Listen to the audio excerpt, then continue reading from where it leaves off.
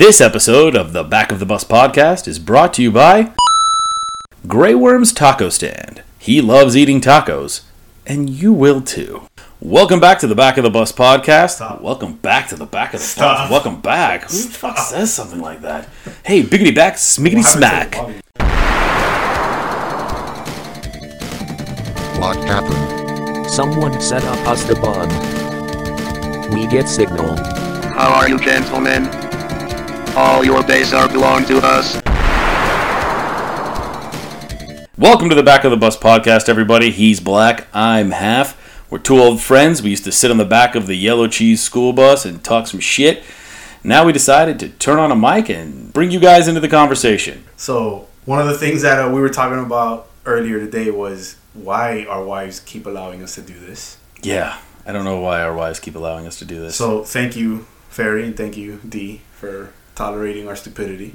Yeah, I there's a lot of things that need to be happening, mainly towards them, though, because they allow us to come out and they take care of the kids. And, I mean, we do have this one thing in our back pocket that we are Hall of Fame podcasters for the Kendall area of Miami, Florida.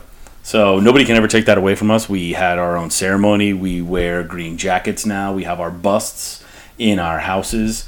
And we are Hall of Fame podcasters. And there's nothing you guys can do about it. I'm actually going to put that on our iTunes summary. Listen to the Hall of Fame podcast of Back of the Bus with Black and Half. They are the best in Kendall right now. Absolutely, 100%. So, it's funny because Ferry was supposed to go to the gym. And then, you and I hadn't really figured out when we were going to lay this down. And then she was like literally walking out the door. Oh, man. And I was like, no, skirt. You have to bring that back, sweetheart. Daddy got work to do. Oh, no. So, thanks, babe. That's really awesome. And considering we don't get paid for it. Again, sponsors, if you guys want to sponsor us, go for it. We would love to have sponsors. We know people, you guys can sponsor us. It would be great. We do got one. We have an awesome one so far. Yeah. Our wives? No. Oh. This week, we have an awesome one. Grey Worm's Taco Stand. Oh, Grey Worm's Taco Stand. Shout out to that guy. Yeah, bro. We're gonna get into Game of Thrones later.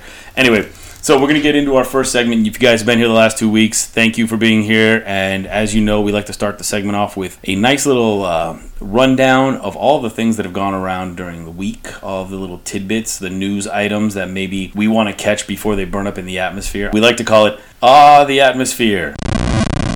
This week, in the Atmosphere, we're going to start off with the big news. We are huge nerds, and the big news is Comic-Con. Comic-Con happened last week over in San Diego, literally the other side of the country from where we're at. Yep. And do you have any thoughts on Comic-Con? Well, you watched a lot more of the trailers than I did. And we talked about it a little bit last time. I'm not crazy about trailers all the time. It depends on what they're giving out. So I know that we had another Thor trailer. That one I did see. That one was pretty good. I'm really excited about that flick. What do you think about Hulk talking? I mean, I think it's an evolution of his character. In the comics, that's what happens. You have Green Hulk, and then he goes Grey Hulk, who's a lot smarter, but a little less strong. And then eventually he becomes like an amalgamation of the two. Mm-hmm. So he's intelligent. He's not just some brute. Okay. So I think it's cool that they're kind of evolving his character that way. It's disappointing that, again, like we talked about last week, he's not in the plans to get a standalone movie anytime soon. No. But he's supposed to have a really big role in both Infinity Wars or whatever they're going to call that next Avengers installment. Sure. So that should kind of quell some of that whole. For sure. I don't know what else did we see. There they had. Well, I did get to see the leaked Infinity War trailer. Yeah, I didn't watch that. Okay, so I saw it was really bad quality. I don't know if there were any other versions of it, but it was like this angled kind of shot up. So you're missing about a quarter to half of the screen, regardless. And the one thing I hate about all these leaked trailers, and look, I watch them because I'm a spoiled junkie. I know exactly what's going to happen on Game of Thrones. And so you can kind of see what's going on. The video quality is all right, but you can't really hear anything because the people are going apeshit, and which would kind of annoy me. Like if I've waited hours in Hall H just because I know I'm going to get some exclusive video footage of a movie that's coming out, and then I have a whole bunch of people yelling and screaming over this video footage just because something cool happened, I would be super pissed, man, and super annoyed because I want to hear what's going on. I don't know. I think you get caught up in the atmosphere. No pun intended. Just like anybody else. Good plug. So the Infinity War trailer looked pretty cool. I mean, it's the same one that they showed at D23 the week before, and it was nice. It was cool. I liked some of the. You know what it didn't do justice for? It didn't do justice for Thanos. Like, you could see him a little bit. That scene where it looks like he's pulling the moon or some planets and throwing it at the Avengers. That was really dope. It was really cool. It started off with the Guardians of the Galaxy, and they hit Thor, and Rocket freaks out and starts saying, "Ah, get off, get off, get off!" It was neat. It was neat. There are a bunch of different versions on it. I love, by the way, the trolls that are out there now saying that they're leaking the Infinity War trailer. And it's just the dude slapping everybody. Yeah, that shit was pretty funny. It's pretty funny. It's pretty funny. What it does pose is this question: what happens at the end of Thor if Thor's floating around when they hit him? Yeah, no, it's going to be interesting to see. I'm super jacked about that movie. I'm probably more excited about this Thor movie than I was about the first two. Yeah. I know you were a fan of... yeah. Okay, I liked the first Thor. I thought it was all right. You know what I didn't get over? I watched it again not too long ago. He bleached his eyebrows. Did he? His eyebrows are bleached in the first Thor. It is terrible to look at him. Yeah, but I mean, no homo, but that dude's really hot, so he can do whatever he wants. He can do whatever he wants. You're like, yeah, whatever. I don't care. Bleach his eyebrows. Bleach his Rhaenys. But yeah, dude. Is that part of the Seven Kingdoms? Yeah. So they did that. They had Black Panther, which apparently they showed an extended clip of Black Panther, and people went crazy for it. Okay. Yeah, no. There was a standing ovation for it. I'm actually really excited. That's going to be a great movie. Film, like, I don't care about the social aspects and the social kind of. It's just going to be a talk kick-ass movie, dude. Yeah, and you know what?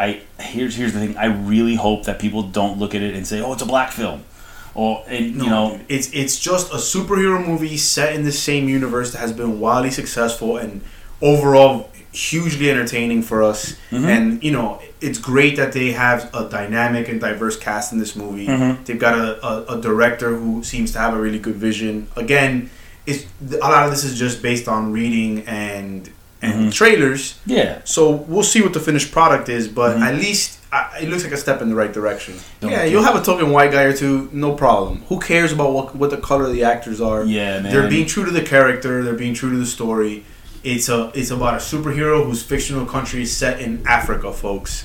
They weren't gonna have Tom Hardy, and what's his face from Angels in the Outfield, Joseph Gordon-Levitt. Tom Hardy plays Black Panther. Like, come on, man. There was another big house there, WB/DC, that showed off a bunch of trailers.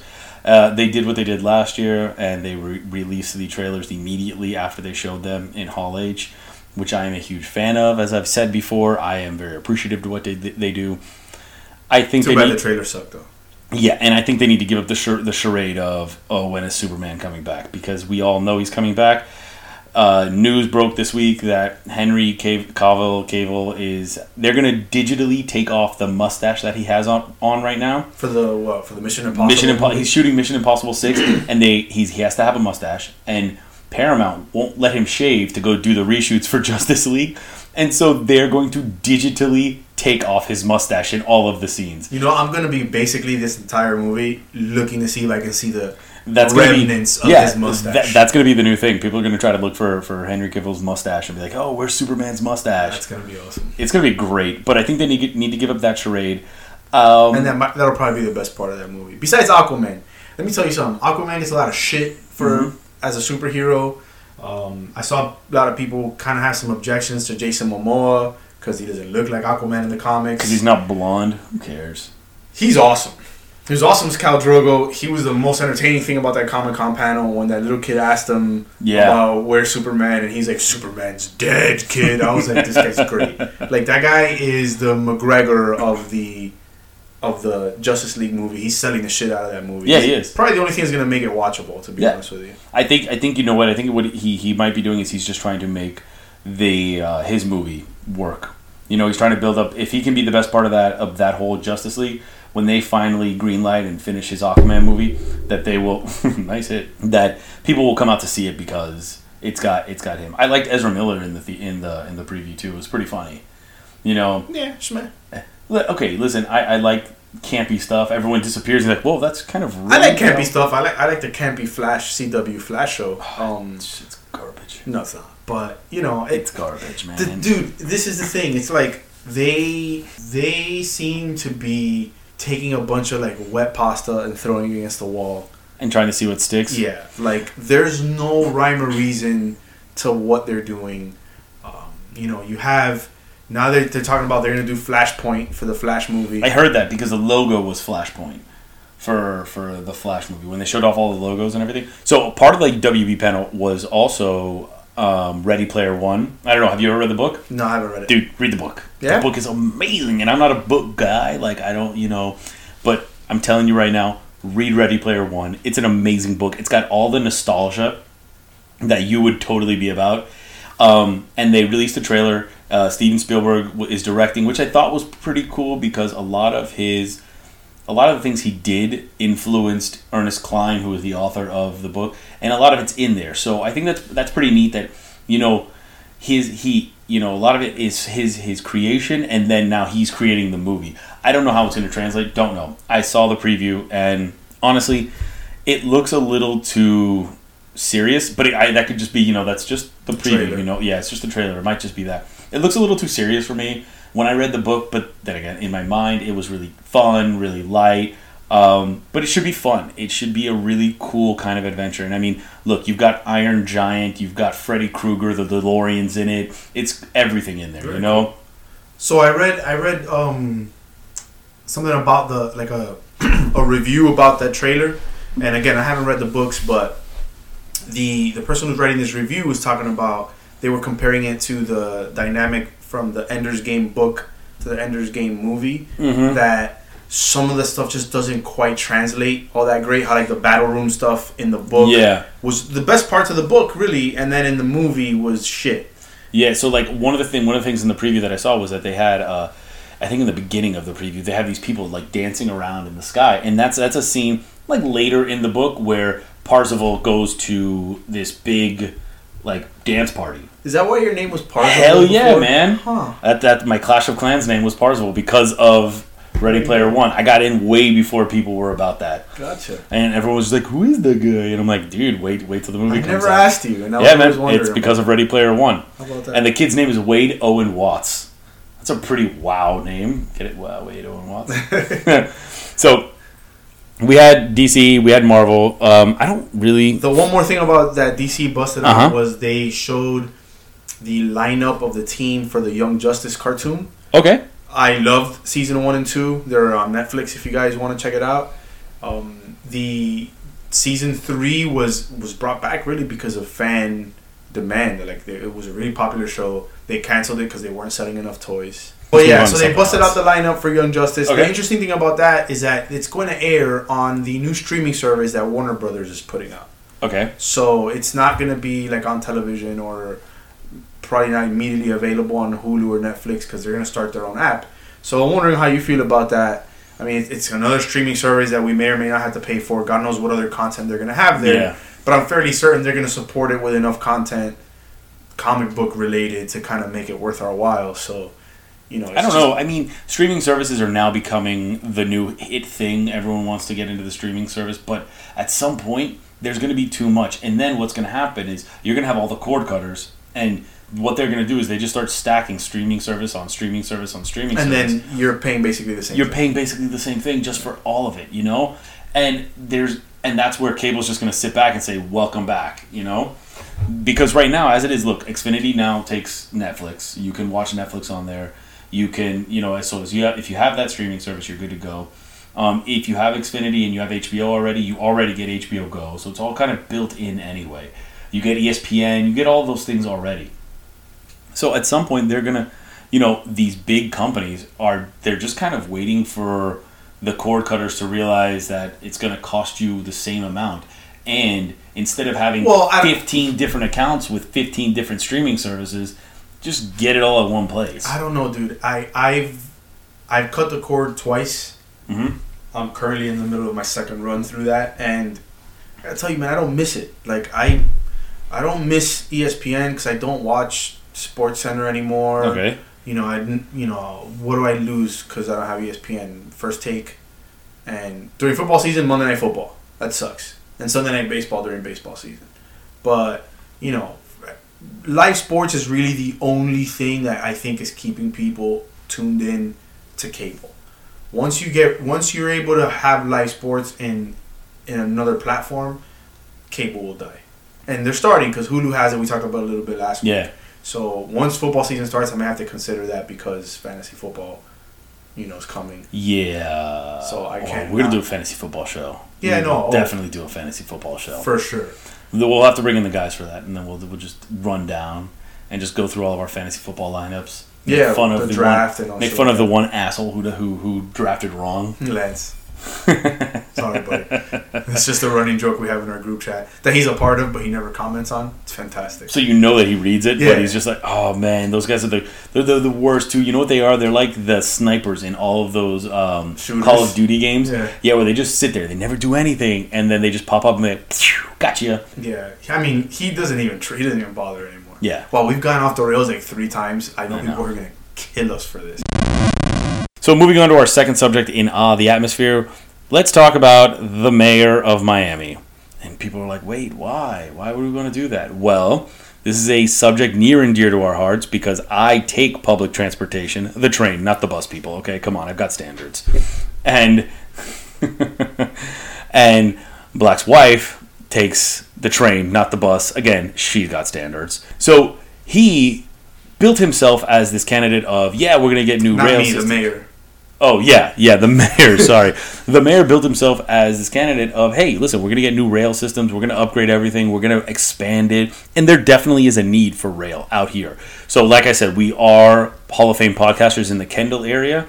Kendall's kind of a west suburb of what you would consider Miami, the areas that you see on the TVs and everything else. And we don't really have public transportation out here. We have the buses, they come out here, but they're pretty inefficient just because they run on the same roads as everyone else has to drive. So, so all they do is clog up traffic. It backs everything up. Mm-hmm. Then, God forbid, you have like one old man who's running to try and get it, and the driver's nice enough to wait for him, but now you've clogged up traffic even more. Exactly. There are no dedicated lanes for these buses. There is one going north-south that starts somewhere around the Kendall area and goes down to almost all the way down to, I guess, Key Largo.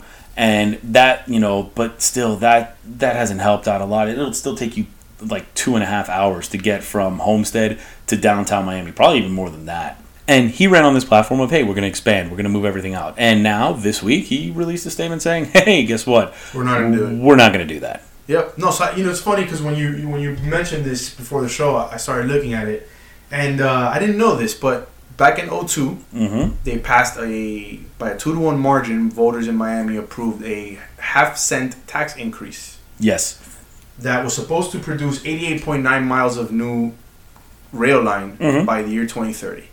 This tax increase provides $250 million in revenue for the city and has provided exactly 2.4 miles of rail line. That's the rail line to the airport, right? And that's it, yep. And that's it. So there's 86.5 miles of rail line that are unaccounted for that now we're never going to get. And now he's putting forth a $500 million proposal to fund the same proposal that this tax was supposed to fund in the first place, which was the dedicated lines, like the one you mentioned, the north-south lane for the buses. They're going to do dedicated rail lines in 6 areas of the city and supposedly expand the streets to have just isolated bus lanes. Yeah. But this is the same thing we've been paying these taxes for 15 years now. So where the hell is the money going? Yeah, where the money goes. So exactly. It's whatever, dude. It's Miami. It's always been it's a city built on corruption. Oh yeah. I mean that's it's a city built on cocaine and then became corrupt. True that. So here's the thing. I take public transportation. I take the train in. I work in downtown. And look, for all the crap that the train and Metro Rail has gotten recently, there were a couple articles in the Herald and on the New Times about how the bathrooms are disgusting and how the trains run late and how the trains are disgusting.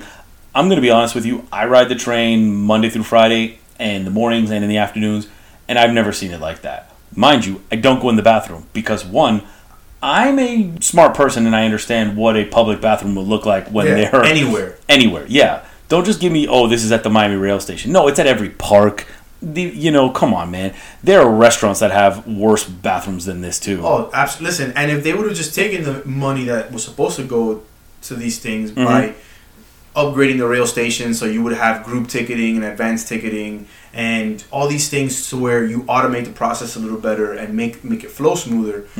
Update the rail cars, you wouldn't have a problem. The people mover is always broken. Every day my wife called me, she's like, "Oh, the people mover's stuck. I can't, I'm gonna be late to get home." Really? Yeah, every day. Look, so I've only in my whole time taken, and I started taking this almost like 3-4 months now. I've only missed one train because the people mover wasn't working once. Happens to her all the time. I will tell you this. Either that or she's lying and she's having an affair and that's her excuse. But whatever. No, but I see that and I check and I see if the rail is all the trains are on time and everything, and they are, man, and it works. Yeah, of course it works. And if they added more lanes, more rail lines, you wouldn't have a problem if you expanded it to where people, because right now there's nothing that takes you towards the Grove Gables area. You have everything's off of US 1. Right. So basically the Grove stops around 27th Avenue, and then you'd have to walk from US 1 and 27th Avenue all the way into the Grove. All the way, which is absurd because that's a very commerce-heavy area right now. Yeah. So the fact that you don't have public transportation heading out that way is a problem. I got to take Bird every day all the way down, and it's 16-mile drive takes me an hour and 15 minutes every morning. Yeah, so I cut my commute by probably like 20 minutes by taking the train, but that's only because I would have to take the Palmetto, which was just that's a completely different disaster on a completely different scale. Yeah. The other thing I wanted to talk about the public transportation is, listen, it might be limited, yes it is, and it is definitely limited, and it doesn't go to the areas of the people who could utilize it the most, which are the people out west. That was poor planning on whoever planned it, right? They didn't see or foresee the fact that people would move out west. Right. And so they didn't plan to put everything out west or to actually have some kind of area that they could eventually turn into transportation to go east-west. They wanted to go north-south. And look, to their, I guess, credit, until then, people had just been going north-south, right? The US 1 and the rail line was really where everyone was at. So they didn't have any real idea that people would want to move west, because it was the Everglades, But then they started draining the Everglades, and boom, there you go. There you go. So that's just a lack of foresight. It was. Interestingly enough, the punchline to all this is that ultimately what they want to build to is privatize rail lines so that they can feed some other fat cat, money. Listen, in the end, to shuffle people around when there's already a public transportation system that's supposed to do that for you. You're absolutely right, but in the end, it's limited, but it's better than New York's transportation. Yeah. So at the end of the day, that's just a little bit of awareness. That's what our mayor's doing. I'm sure everybody in your respective cities, you've all got plenty of stories about shitty politicians and taking their money, but this was costing us, $250 million a year as a taxpayer group for nothing, guys. So next time there's a vote, do your homework. Don't just vote on it because you're a Republican or you're a Democrat and that's what you tend to lean to. Make sure that you know what you're talking about, man, because these things could cost you a lot of money in the long run. And now we're going to lighten up the subject a little bit. We're going to go to the NBA, right? Okay. We're going to go to the NBA because your boy Derrick Rose left your beloved Knicks. He's a free agent. He didn't leave anybody. No. I was fucking glad to see him go. He left you. Didn't leave and anybody. He went over to the Cavs. We didn't. After we fired Phil, we had no interest in talking to Derrick Rose. Phil was the only guy in Knicks camp that had any interest in bringing that shitbag back. He disappeared for a day in the middle of the season. That was pretty awesome. He basically no call, no showed. Yeah. All right. I know. It was awesome. No call, no showed, and then he sucked. He shot less than 30% from three. He was still pretty good going to the hole, but he couldn't get to the line. He wasn't getting calls. His jumper is crap, and his defense is worse. Good riddance. Enjoy. Now he's going to go play with LeBron. Now he's going to go play with LeBron. LeBron's going to make him look good because that's what LeBron does. He made J.R. Smith a fucking relevant player in the NBA. Oh, my God. It drives me crazy. Dude. But Kyrie wants out. Yeah, I know. That's crazy. So Kyrie wants out. Where do you think he lands? See, from the beginning, I don't think he's going to land necessarily anywhere in those 4 teams that he wants to land because he doesn't have a no trade clause. He doesn't control his destiny. Okay. So Cleveland can trade him wherever the fuck they want, and he doesn't have to take it and like it.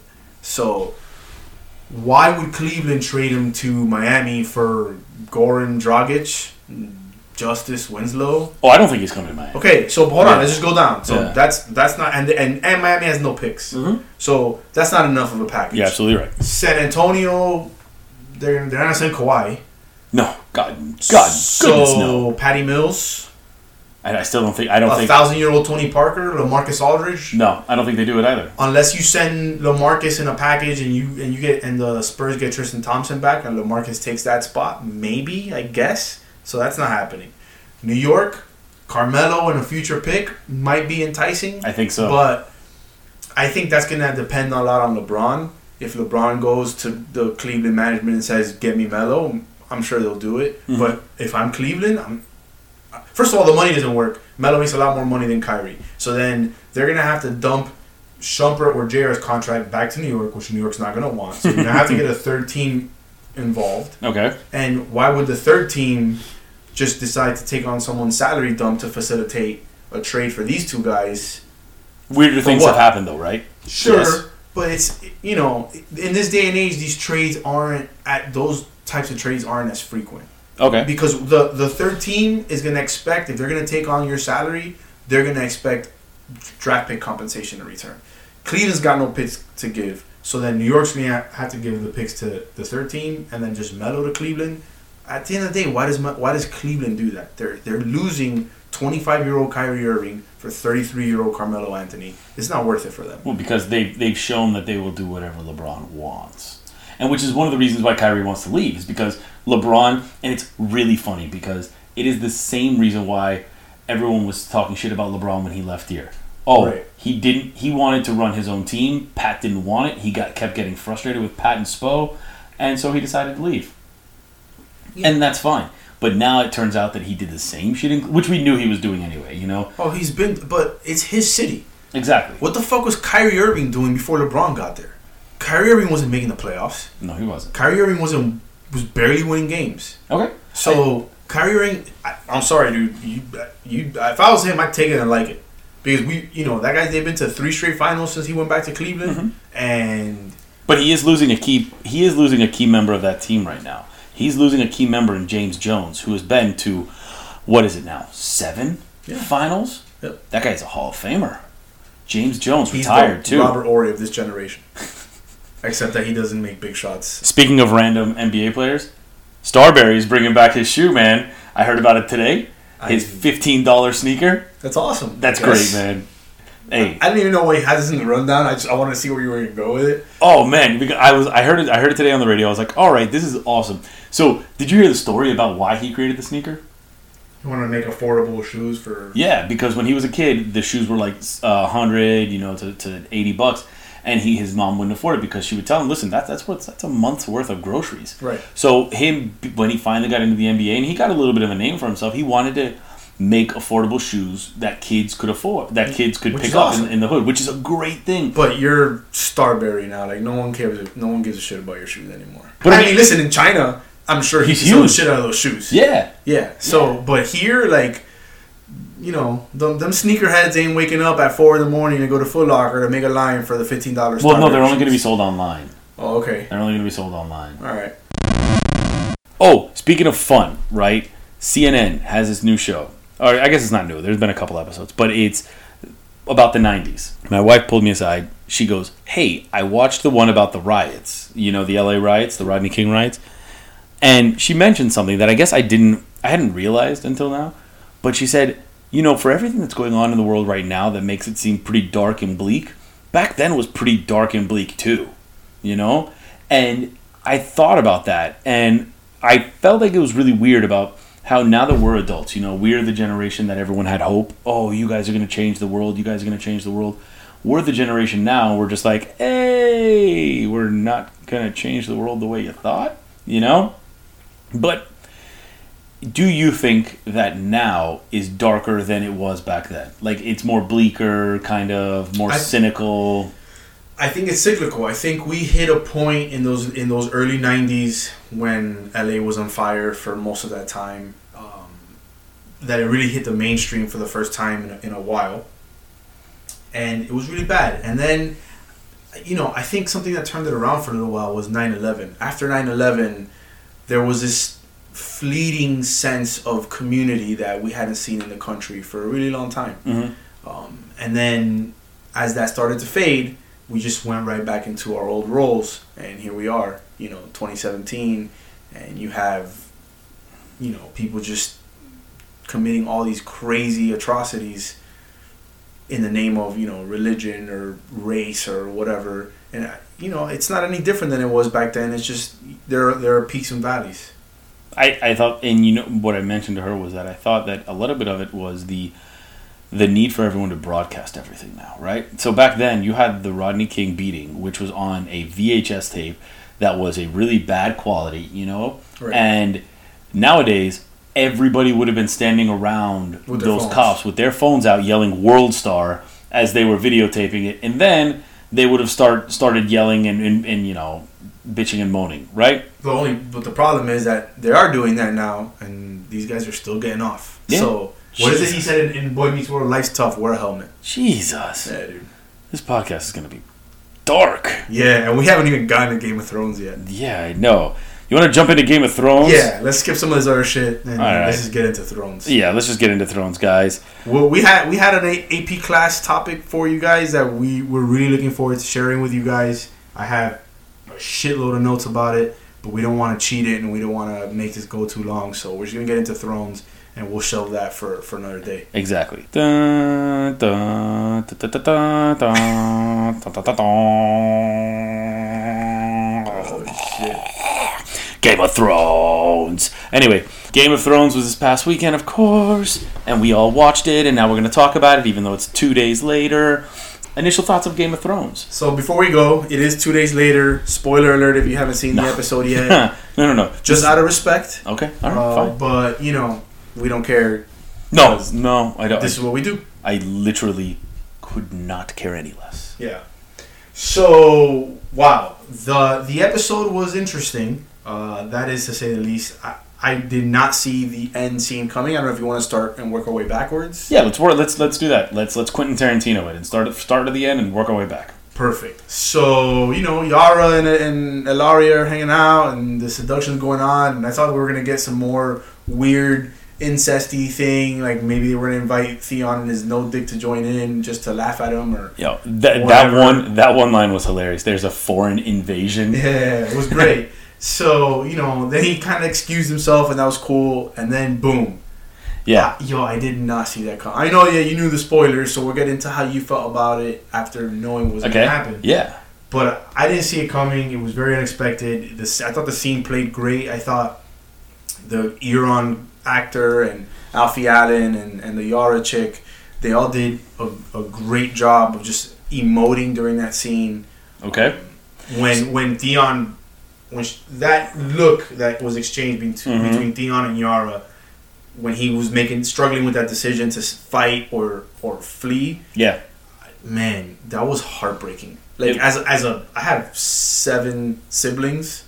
One of my brothers did that shit to me. That'd be pissed as fuck. Yeah, but what happened there was that Euron brought back Reek, and that's what it was. Is that he saw the kind of same evilness. He saw that same, terror in Euron that he did in. He's got to have some kind of PTSD to him. Yeah, that's a given. Yeah, you just don't get over that quickly. So what happened was he saw it and he couldn't handle it, so he jumped overboard. And look, I get. Here's the one thing. The best part of that scene was that they got rid of 2 of the fucking sand snakes. For real. Man, everybody gave those chicks a hard time. I get it, because their characters weren't fleshed out. They kind of just got brought in the middle of the story. But they've done that with other characters, and they didn't get that kind of negative reaction. I mean, if you really think about it, Oberyn Martell didn't show up till season 4 or 5. Yeah, and when he showed up... he was a G. He was having orgies. All right, dude, but... I mean, that's his story arc. These were his daughters, and they didn't have... Mama says this, Mama says that. The problem was that they were used as a plot device as opposed to characters that were fleshed out entirely. I totally agree. And that's why we didn't like it. I think what happened was they brought them in because they knew that they had to at some point, and then they realized how much work it would take to develop that whole story. So that's why they just started murking it. Well, not to mention that they shit on the actual story of what happens in Dorne in the books. So that was kind of one of their first times that they really went off the rails. And I think that affected it because they didn't have that guidance of George's story to be able to structure those characters. You know, you didn't have Oberyn, the son, right? The one that's supposed to free the dragons in Meereen and all that crap, like what happens in the books. You didn't have the other little sister, Ariana Martell. So they just kind of condensed all. That's of the one that gets raped, right? Or the one that gets killed? No, Ariana's the one that her guard loses his ear or whatever. Oh. No, her guard is the one who chops off fucking Marcella's ear. Because in the books, she's not dead at this point. She just lost an ear. So. Oh yeah, you're right. Yeah, so I get all these people confused. She gets sent to King's Landing, I believe, and she's the one who's supposed to have her dad's spot on the small council. That was the uncle's plan. Yeah. The uncle, the wheelchair guy, what the fuck was Prince Doran? Prince Doran's not dead in the books either at this point.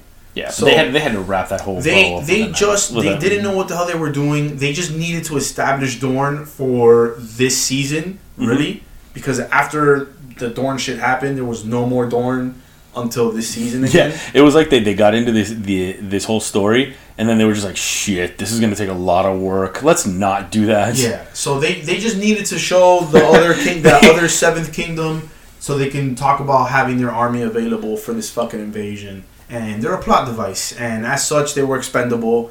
They left the little hot one alive, which, you know, it's not bad. They killed the two less hot ones. But for how long? Yeah, no, she's gonna get fucked up. Cersei's gonna fuck that little bitch up, that's for sure. I can tell you why. No, shut up. So, you did mention this to me in a text message, though, that about how knowing the spoiler affected your... It does. Enjoyment of the episode? So, I don't have... Yeah. This is the second season that I've known the spoilers. Shout out to the free folk on Reddit, you know? It's awesome. I go there all the time. I check it out. And they're also really funny. So, it's not just about the spoilers. They have these funny memes. And because they know what's going to happen, they can talk about anything. So I like being a wildling. I am a Game of Thrones watching wildling. Okay, Gotcha.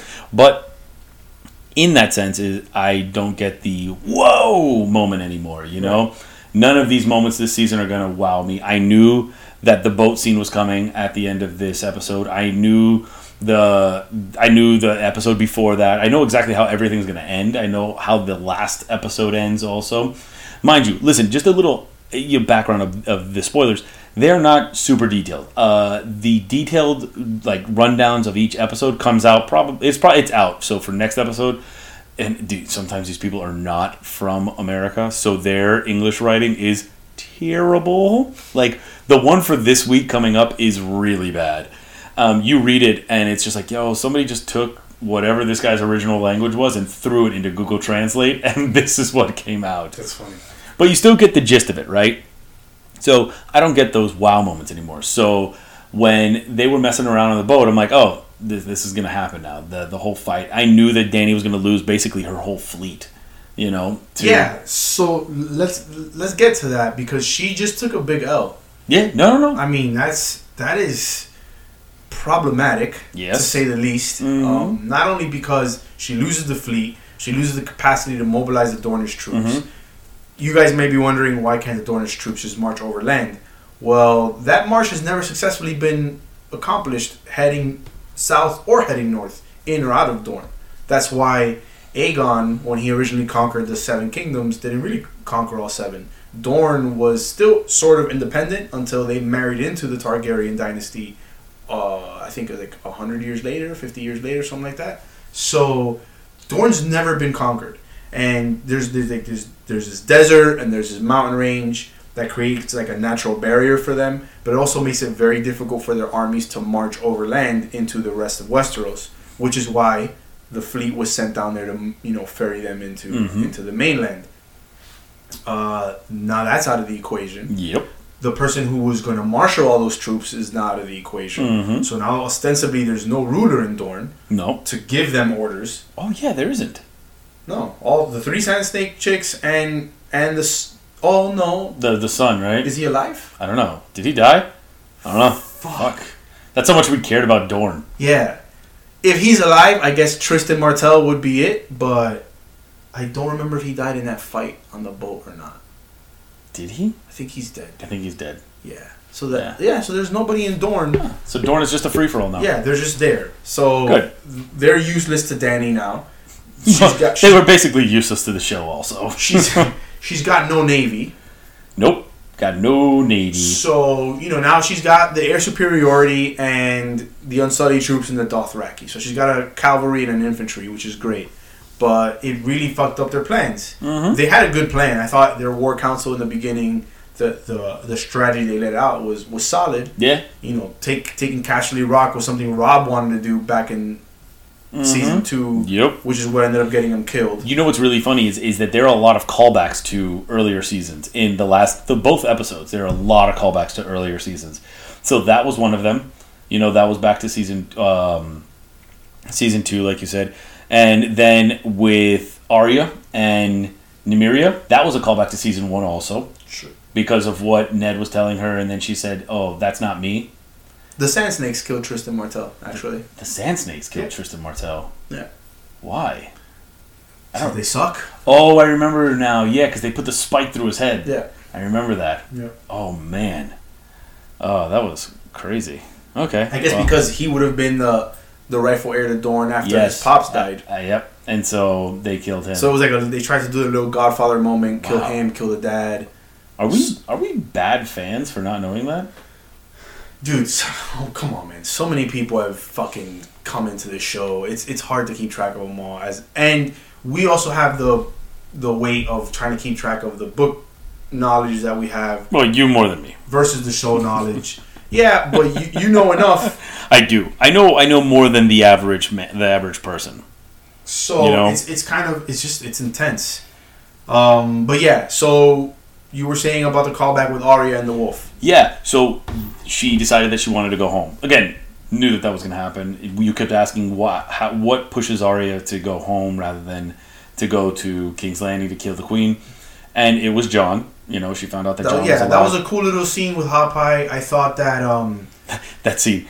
Oh, you make pies? I've made 1 or 2. Yeah, that was fantastic. It's funny because she seemed, up until that point, she was nearly apathetic towards him. Somebody who she, obviously... Yeah, she was very hound-like. Yeah. She was very much hound-like to how she was acting towards him, drinking the ale, chugging it, And then he gave her that news, and like you saw a switch go off. Yeah, I just snapped my fingers. But you saw the switch go off, and she, she had a visible change to her. There was like a sense of excitement that her character hasn't had in a while. Yeah, because remember, she figures that most of her family is dead. I mean, she said it, and when she killed the Frey, she's like, "You leave one wolf alive." She literally thought she was the last Stark. Yeah, and now she's not. And does she still think that? Does she still think that Bran and Rickon are dead? Yeah. Whoa, mind blown. Doesn't know. She doesn't know. She hasn't gotten that news. Which talks about, something about how news travels in Westeros, right? Like, everybody knew immediately that Cersei blew up the Sept of Baelor. Like, that shit got around quick. Yeah. The Boltons in the Battle of the Bastards is starting to filter down, but it hasn't made it all the way. Everybody knew about the phrase.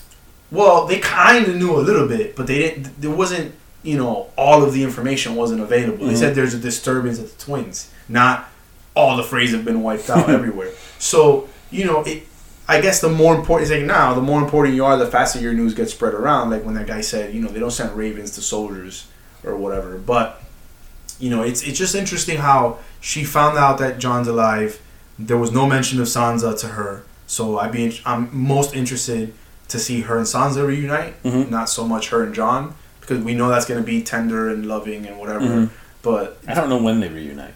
Go ahead. I know they do, but I don't know when. My question was going to be, do you think she makes it home? Yeah, she does. Okay. Well, thanks for that. Guys. Dude, She makes it home. Spoiler alert, she makes it home. Like, come on. I don't know, dude. I mean, there's a lot of miles between the Inn of the Kneeling Man, where she's at, and Winterfell. I looked it up. I looked at the map. That's a long way. She's got to get all the way to the King's Road. She's got to head east all the way to the King's Road. I'm not going to lie to you. I think she makes it home next episode. Well, then that bitch is faster than a raven, because Jon still hasn't gotten the fucking raven about Bran being at the wall. But he got the raven from Dragonstone, and it already makes it all the way to Winterfell. Yeah, and he's going to make it to Dragonstone next episode. So then a lot of people were wondering whether her and Jon would meet up kind of on the road. But apparently not, because Jon's going to get to Dragonstone without her. Yeah, Jon's going to get to Dragonstone. And and I'm almost positive she makes it to Winterfell next episode. Like, she gets there. There's no big spoiler in that. Like, it's one of those things where when you asked me last week, oh, do you think she goes to King's Landing or does she go home? I'm like, come on, man. Where do you think she's going to go? Yeah. You know? I mean, we'll see. That story, I think, right now is the most emotionally resonant story, because everybody else is just setting up for a fight. There isn't a lot of emotion to everybody else. And there are going to be a lot of battles this season, and I like it. I because usually it's episode 9 or 8 that has the big battle. 8 right? or 9 always have like the bigger climactic we're events. not getting an 8 or 9 episode in this season. So you had the sea battle, which, you know, if you want to say it was a little weak, it was, but it was friggin' awesome. Did you also notice that they were cutting out the tongues of people? Yeah.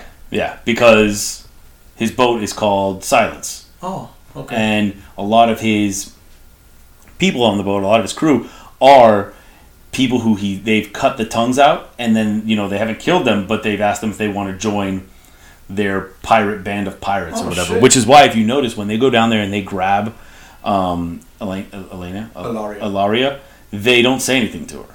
They just, you know, kind of nod and just say, you know, because they probably don't have a tongue. You know, and if you don't have a tongue, you can't talk about a mutiny. Right. And it's pretty cool. This is again why Euron Greyjoy is one of my favorite characters right now. I'll tell you right now, he's more interesting right now at this point in the show than even he was in the books.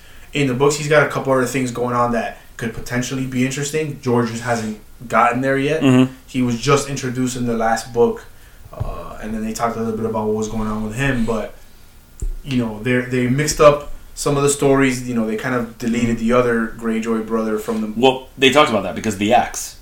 So the axe that Euron's wielding is supposed to be his brother's Victarion's axe. Yeah. And so they're thinking, and they haven't gotten confirmation, but they're thinking what they did was they just mashed both of them together, and then that's what they're going to do, which is fine. Like, that's cool. I'll tell you what, here, you know, what if Euron is the prince that was promised? Yeah. Because he's born amidst salt and smoke. Definitely salt, because he's born in the Iron Islands near the ocean. I'm sure if somebody wanted to crack the history of his birth, they'll find some smoke there somewhere. Mm-hmm. That'd be crazy. If Euron is the guy. Yeah. Oh my god. Because in the books, one of the Red Priestess rolling around with Victarion is telling him that he's it. So... That'd be nuts. So if Euron's the prince that was promised, you know... That might be some crazy shit. And what do you think about the whole prince isn't a gender-specific term? Well, I knew that from a long time ago, because when the show started, I was interested in the Valyrian dialect or whatever and how they invented it. Mm-hmm. So I found the website of the guy who did. And he would post updates every episode on his site about whatever Valyrian they spoke in the show, or the Dothraki that they spoke in the show, and whether the actors... or whether the script contained exactly the translations he wrote, or whether they changed some bits or whatever. So he talked about the gender neutrality of the language earlier on, back then. I don't even think he updates that site anymore. I have to check. Mm-hmm. But so I knew that from back then, that he'd mentioned that Valyrian had a lot of the pronouns were gender neutral. Oh, that's awesome. Yeah. Okay, so you kind of knew. Yeah. So you had the spoiler. I did have this kind of a spoiler on that. Okay. Yeah, I mean, and it's fair. It's kind of that also ties into to Cersei's prophecy, right, about the Valonqar and the little brother is going to strangle you. Yeah, because is it the little brother height-wise, or is it the little brother birth-wise? And is it little brother? Could it be little sister? She doesn't have a little sister, but it doesn't say your little sister. Yeah. That's why for a while the belief was that Arya would kill Cersei, because she is a little sister. She is. Right. She is the little sister. Okay. All right. So that's on that. We what else we had? Why are all of Sam's scenes this season so fucking disgusting? I don't know. That's not how I envisioned him trying to cure Jorah's grayscale. Yeah, basically, I'm just going to rip it off and put some antibiotic on it. I thought he'd go the dragon glass direction. But no, I think it is dragon glass. I think he's mixed dragon glass into the poultice. Into the poultice, into that crap that he's going to put on him. Maybe so. I don't. He didn't I actually don't know. mention it. No, and that's the thing. And they never mentioned that there was any kind of abundance, or not abundance, but a supply of dragon glass at the Citadel. Maybe so. Oh my goodness! Could you imagine a Samwell Tarly and Jorah kind of ride to Dragonstone? Yeah, that's like that little adventure that they'd go on, like a buddy cop. Like, yeah, that definitely would be the least interesting of the buddy cop pairings we've had on this show. Probably top 2 would be the Adventures of Pod and Bronn. Oh, that'd be the fucking best. That would be awesome. Just Bronn turning Pod into a savage. Be fucking awesome. You know what? And I miss Bronn. I know he's coming back because I've seen him in the previews. But where the hell is he, man? Yeah, there's a lot of where the hell is he. Where the hell was Bran this episode? Mm-hmm. You know, I will tell you this in a huge spoiler: you will not see Ghost this season. Ghost is chilling. That's fucked up. Yeah, I'm not lying to you. Like it's not like he dies or anything. It's just he's not around at all. Yeah, you know, whatever. The show, if I have one criticism of the show, is that they've done a shit job with the direwolves. Yeah. And I understand the cost and all that, but you've had a lot more dragons and direwolves, and the dragons, I'm sure, are more expensive to fucking CGI than the direwolves. Dude, that skull, though, that dragon skull. Right, so let's go there. Man, that was huge. And look, it was pretty cool because it gave you some disposition and a history into the earlier dragons and how they were able to take them out. And it also kind of leveled the playing field again. Because as we said, Dany lost her fleet at the end of the show. Yeah, she took an L there, and now she's possibly going to take an L with the dragons because the ballista, you know, it could be a threat. Leave it to Qyburn to be the guy who ushers in the industrial age in Westeros. Yeah. I mean, he's got what, resuscitation in his pocket. Yeah, because he created the Mountain Frankenstein. Yeah. So now he's got industrialized weaponry. Like that dude's fucking Leonardo da Vinci in Westeros. Yeah, but he's just twisted, evil. fucked up. Yeah. He helped with the Dragonfire. Yep. He helped do all of that. Yeah, he did. He's the Da Vinci of the Seven Kingdoms. Son of a bitch. But you know, that ballista situation scares me as far as being, you know, rooting for Dany in the story. Not that I root for her as much as say I root for Jon and the Northern people because I'm a Stark. But you know, that's not good news for her. I don't think so. And the worst part is, you know, when they killed the direwolves, people freaked out. Yeah. But if they kill a dragon, bro. Oh, they're killing a dragon. Spoiler, not because I know it, but because I know it. They're killing a dragon. They're killing a dragon because they have to even out the playing field some more. Not to mention that, you know, you're going to have a situation where it's not just evening out the playing field versus Cersei. It's evening out the playing field against the White Walkers. Because Dragonfire can kill walkers. They can fly. Walkers can't. How easy would that be as a culminating battle to the series? Oh, she just flies over, burns them with some Dragonfire. It's all good. But when he reanimates one of the dragons and turns it into an ice dragon to fight against her two remaining dragons, that's going to be fucking interesting. So that's my prediction for how this shit ends. You're going to get a dope-ass dragon versus ice dragon battle. What? It's going to be crazy. That's pretty good. Yeah. It's a pretty good prediction. Yep, absolutely. I'm not going to tell you if it's right or not, but it's a pretty damn asshole. It's a pretty good damn prediction. Pretty good prediction. So we got that. Listen, another scene that was really cool in this last episode was Varys saying that, listen, Dany, I'm with you right now, but I'm with the streets, man. Yeah, I'm with the streets. He's hood. Yeah. Apparently, Varys is hood. Yep. No, and I think she made a good decision, which gives me hope for how she bounces back from this L that we've talked about that she's taken. Mm-hmm. You know, it's gonna be. I think it's gonna be problematic for her meeting with Jon. Okay. Coming up, she's not gonna be in a good mood. Right. Probably not. You know, she's not gonna be in a good headspace. She's probably gonna be pretty pissed off at Tyrion for having suggested the plan because you know that's who. He always gets the blame for everything. Yeah. And, you know, Jon's going to show up there with Davos. If Melisandre's there hanging out with Dany, Davos is going to go ape shit. So there's already going to be this increase in tension. So I'm not hopeful for that meeting. A lot of people I've talked to, like wifey and other friends I've talked to and shit, are really excited about it. I'm not. I'm kind of, I'm kind of scared about it. You think they bump Uglies? Not in this episode. Okay, but that's his aunt. Yeah, Targaryens roll like that, bro. Oh man, that's so weird. Whatever, as long as it's not me, I don't give a shit. I don't know, man. If it happens, I might start to. I might just go full Greyjoy and be like, yeah, you're on. Let's go. No, listen, the Jaime Cersei shit never bothered me, dude. It's just so weird. It never bothered me. It bothers me. I don't have to do it, so No, of course. So but I it mean, doesn't. that just bothers me, man. That just bothers me. Like if John wanted to fuck around with Ghost, that's his problem, dude. That's not my problem.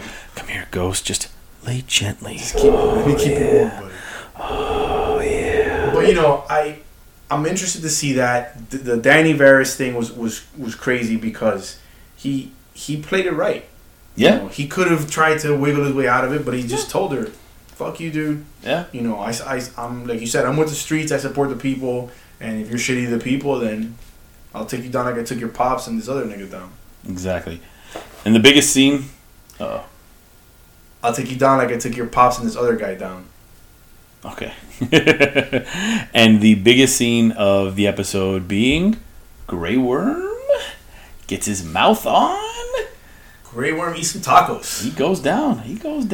I thought they spent an inordinate amount of time on that. I did too. I think what they did was they wanted to give you a little bit of love. Like, they've been hinting at this for, almost 3 seasons now? Yeah. What they did is they're setting you up to kill Grey Worm. Oh, yeah. Yeah, he's dying. Oh, yeah. Which sucks. Yeah. Maybe. Shut up. Okay. Anyway, so I thought the dialogue in that was a little bit off. It sounded like... and here's the other thing. I cannot get out of my head whenever I see Grey Worm, he's a Dominican dude. Like, Grey Worm's Dominican. Like, look at him and tell me Grey Worm's not Dominican. That's funny. Listen to how he talks, tell me he's not Dominican. That's funny. Listen to him, man. You are my weakness. Yeah. Like, he's Dominican. Well, that's how you know he ain't Dominican, playboy. Ain't no Dominican dude ever saying that to no chick. Give me some presidente. But I didn't mind the scene so much. I thought it was a good scene for the two of them. The guy who plays Grey Worm, his facial expressions and all that shit. Like he really nailed that scene. Okay. Wow. He got him some vagina. He did. Sort of ish. Yeah. I guess so.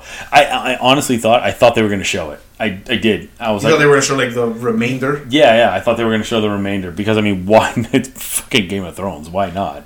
Well, I think it would have been detrimental to the scene. That's why not. Because everyone would have been talking about that instead of. Yeah. Okay. Instead of kind of trying to feel the emotion, it was a little bit of manufactured emotion. But when isn't it on television? Yeah. But whatever. We'll see. It's gonna suck when he goes. He's been a cool character. He has been. He's been a very cool character. And what's funny is that he doesn't have a lot of dialogue. He in the course of his arc or his just history of this whole show, he's never had a lot of dialogue. Incidentally, though, the guy who created the Valyrian language on his website always praised him for how he delivered the lines in Valyrian. Good.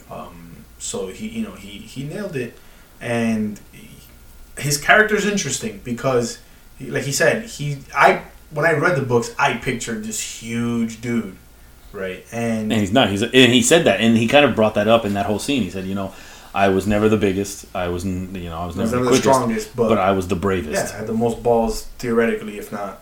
Did they cut off his balls too? Yeah, root and stem. Ooh. Yeah, root and stem. Okay. All right. Damn. Ugh. Ouch. Fucked up. That really sucks. So you saw the preview for next episode. What are your thoughts? What do you think? What do you want? Well, like I said, I don't think I think John's meeting with Dany, I think they're probably going to say that for like the last scene, and we're not going to get it. And it's going to be like Dany walking over the table saying, shall we begin? Yeah. Like John walking in and then going. Credits. Yeah. So Boom. They're going to tease us with that the whole way. I'd be interested to see if Arya does make it to Winterfell already. Oh, something that we didn't talk about. John and Littlefinger. We talked about it texting each other. Yeah. So I think that was a huge mistake by John. Okay, you think it's a huge mistake, and I'm going to tell you that I don't think it's a huge mistake. I think here's the thing. Say you had John kill Littlefinger right then and there, right? He has every right to. He can. The guy's caused a ton of havoc, right? But He betrayed his father. He did. He betrayed his father. But here's Sold Sansa to the Boltons. okay. Yes, I get Sorry. that. Like, no. He did a whole bunch of terrible shit. But it would be much more impactful if one of the girls did it. If Sansa or Arya did it. If they were to be the ones to kill. Because and I told you this in text. Think about it this way. When it was Sansa there who was talking to Ramsay right before that dog bit his face off, how good did it feel?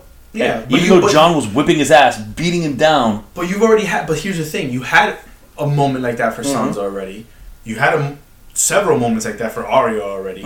So, I don't know. I don't know about how satisfying it's going to be when somebody else kills him. I just know that strategically speaking, something that I was always taught as a kid was you don't make a threat that you don't make threats. Period. You either do it or you don't. Exactly. So. At that point, you already overplayed your hand. And Littlefinger is Varys said it, he's the most dangerous dude in the Seven Kingdoms. And I think we've lost sight of that over the last couple of seasons with all the other shit that's going on. But lest we forget, all of this shit started because of Littlefinger. Yes. Because he convinces Lysa Arryn to poison Jon Arryn and then write a letter to Kat saying that she thought it was the Lannisters. That's what then led Robert down to King's Landing to go get Ned and started this whole fuckery in the first place. So, props to Littlefinger for giving us this great show, but he started all this mess. And in it, he's ascended from a lord of this shitty little, strip of land to supposedly he was the last person to be Lord of Harrenhal. So now he's... And then not only Harrenhal, but then the Vale because he married Lysa Arryn. So he's got a huge castle in the Riverlands. He owns the Vale. I mean, he's a powerful player in the game, and he's been wildly underestimated for a long time. Do you think that the showrunners and the producers and the writers understand that most of the audience is going to forget about all of that? And then just be like, yeah, whatever. Because here's one of the things that I'm starting to pick up now that these guys are getting together again, right? Not all of them know everything that's happened. Right. And as an audience member, we're expected to remember who knows what and who doesn't know what, right? Gotcha. And it could be very confusing at times, So, like, for example, like, I honestly, during this episode right now, I just realized that Arya still thinks that Rickon and Bran were burned alive and killed. You know what I mean? So, it's really hard to keep up with that when they do something so sprawling, And so I think at some point, because they have to kind of whittle this down into the next, what is it now, 12 episodes? No. Something like that? They've had 7. It was 7 and 6. It was 13 before. Now there's only 11 left. Yeah, so 11 episodes.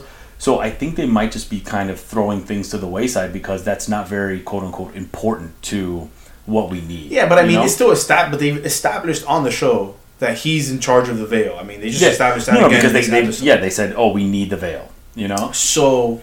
He's in a position where he can still do a lot of damage to Jon's cause, and also internally just with that strife that he can try and continue to sow between Sansa and Jon. I will tell you what, A+ move to Jon, giving Sansa the North while he's gone, because it appeases her, it gives her a vote of confidence, right, so that she sees that he does trust her, he does rely on her, which is kind of what she's been asking for. They got to start. I mean, hopefully she's smart enough to do what Jon hasn't been doing to this point and stop having these meetings with everybody and just create your own little small council. Yeah. So here's a question: is she acting queen or is she hand? Oh, it's a very good question. I would assume she's going to be acting queen because she's a Stark. Okay, so she's kind of like acting queen. So Davos, we assume, is Jon's hand. Hand, yeah. Davos would be the hand. They've never actually stated it. No, not at all. I would have maybe made Sansa the hand if I was Jon, just to have appeased her before, but I guess this move kind of does it. You make better. Mormont the hand. Oh, she's gangster. But she's too young. You can't have her be the hand because outside of the North, no one will take her seriously. Yeah, I guess you're right, yeah. Until she cuts them. Oh, yeah, no, she's fucking... Listen, the one character that needs to survive the rest of this shit is Lyanna Mormont at this point. Oh, man. As long as her and Arya live, I don't care who else dies. Oh, what if they get together? It'd be awesome. And they're like the new fucking Legion of Doom. Yeah. Or the Rockers or something. What a rush. Yeah, dude, somebody showed me... okay, so we've... final thoughts on Game of Thrones before I I mentioned this last thing. The only other thing I have was regarding next week's episode. Mm-hmm.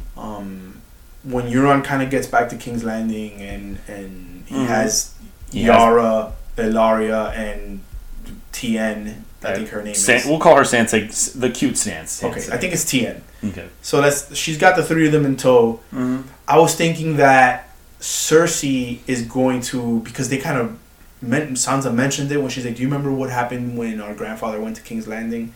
I'm thinking Cersei's going to replicate that scene with that happened with Brandon and they burn him alive? She's gonna maybe not exactly that way, but she's going to like set up some kind of scenario where the mother watches the daughter die and kills herself trying to save her, the way it happened with the son. With what is fucking Ned's brother's name? Rickon? No. Brandon. That scene was pretty funny too. Right. Jamie, what is your name again? Rickon? Dickon? Yeah. So, however, Brandon was the brother, and then whatever their father was. Okay. And for those of you who don't know, what happens in the books is the Mad King burns the father alive. He ties the son to this mechanism where there's like a thing around his neck, and he lays a sword just out of his reach. So the son Brandon keeps trying to reach for the sword and strangles himself while his father gets roasted alive in his armor by wildfire. And everybody, Barristan Selmy was there watching it happen and didn't do anything about it, which for one of the study sessions, I really want to talk about that component of swearing oaths and the honor. Because if you're a man of honor, do you interject when your king is doing some crazy shit like that, or do you stand by and watch? We'll talk about that sometime. Well, I mean, it could also be Bran's fault. Because Bran could go back in time and talk to Aerys, which makes him go crazy. Yeah, I know. I know that you're a big proponent of that theory. I am a huge proponent of that. And that, look, I'm telling you guys right now, that is not a theory that I know based on any spoiler or anything. I don't. It's one of the one things that I'm kind of shooting into the dark. Gotcha. So, yeah, I think that's what's going to happen, man. I think that it's all going to be Bran's fault. And then, think about this. That'd be crazy. Think about this. Then it would have been a Stark causing the downfall of Starks. Right? Oh, some of the Starks. Just some. Well, essentially all of the Starks. It's like all of the pain and struggling that's happened. If you really think about it, it's not that all of them. It's just Ned, Catelyn, and Robb. Sansa's still alive. But she was raped. Still alive. But they're alive. Although Arya, okay, so here's the other thing, and this could be our last point. I thought it was over, wasn't it? Yeah. Here's the other thing. Out of the Starks that are left, who's had it? Sansa. No, not even close. No. Who's had it the best? It would be Arya, right? Jon got killed and came back. I'd say it'd be Bran. Okay. He got pushed out that window early, but ever since then, he's just been... He lost Hodor. The guy's just been chilling, getting dragged around by like a chick. Okay, I guess you're right. He lost Hodor, he lost the wolf. But he didn't die. He didn't get raped. He didn't have to endure this crazy faceless man training. He didn't have to know that he was within reach of the Red Wedding before the Hound got her out of there. Okay.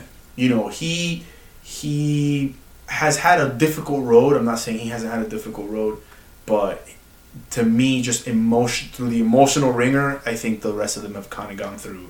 You think we get White Walker Hodor? Why not? That'd be awesome. Why not? Oh my god. I'm pretty sure you're going to get White Walker Summer. Yeah? Probably. If they're reanimating giants, why not reanimate anything you had in that cave? Dude, if we get a White Walker Hodor, that would be the best. That's going to be fucked up. No. I guarantee you, every female that we personally know that watches that show will cry their eyes out. No, he's a White Walker. And then Bran has to kill him. Yeah. Or Bran tries to warg into his White Walker mind, and that drives Bran crazy. Okay, we're going way off. Yeah, okay. All right, so... guys, thank you for listening. Remember, you can hit us up on most of the podcast listening apps, the iTunes, Google Play, Pocket Cast, SoundCloud, Podbean. Rate us on any of those, any and all of them. Remember, subscribe, please. Subscribe. Remember, 5 stars if you love us, 5 stars if you hate us. We understand it. We'll be back next week. Follow it on Instagram. Email the show at backofthebusmiami@gmail.com if you got any questions, comments, feedback. If you want to get into some of the theorizing on Thrones that we're doing, if you want to talk about the Comic-Con stuff. If you're a Miami local, you want to talk about your experiences on the Metro Rail, give us a shout. Exactly. Just shoot us up with an email. We'll be glad to talk. If we get enough emails, maybe we'll even add like an email bag to this, to the show, and we can talk to you guys from there. But until then, thank you for listening. Stay tuned. We'll catch you next week, guys. Peace out. See you next time.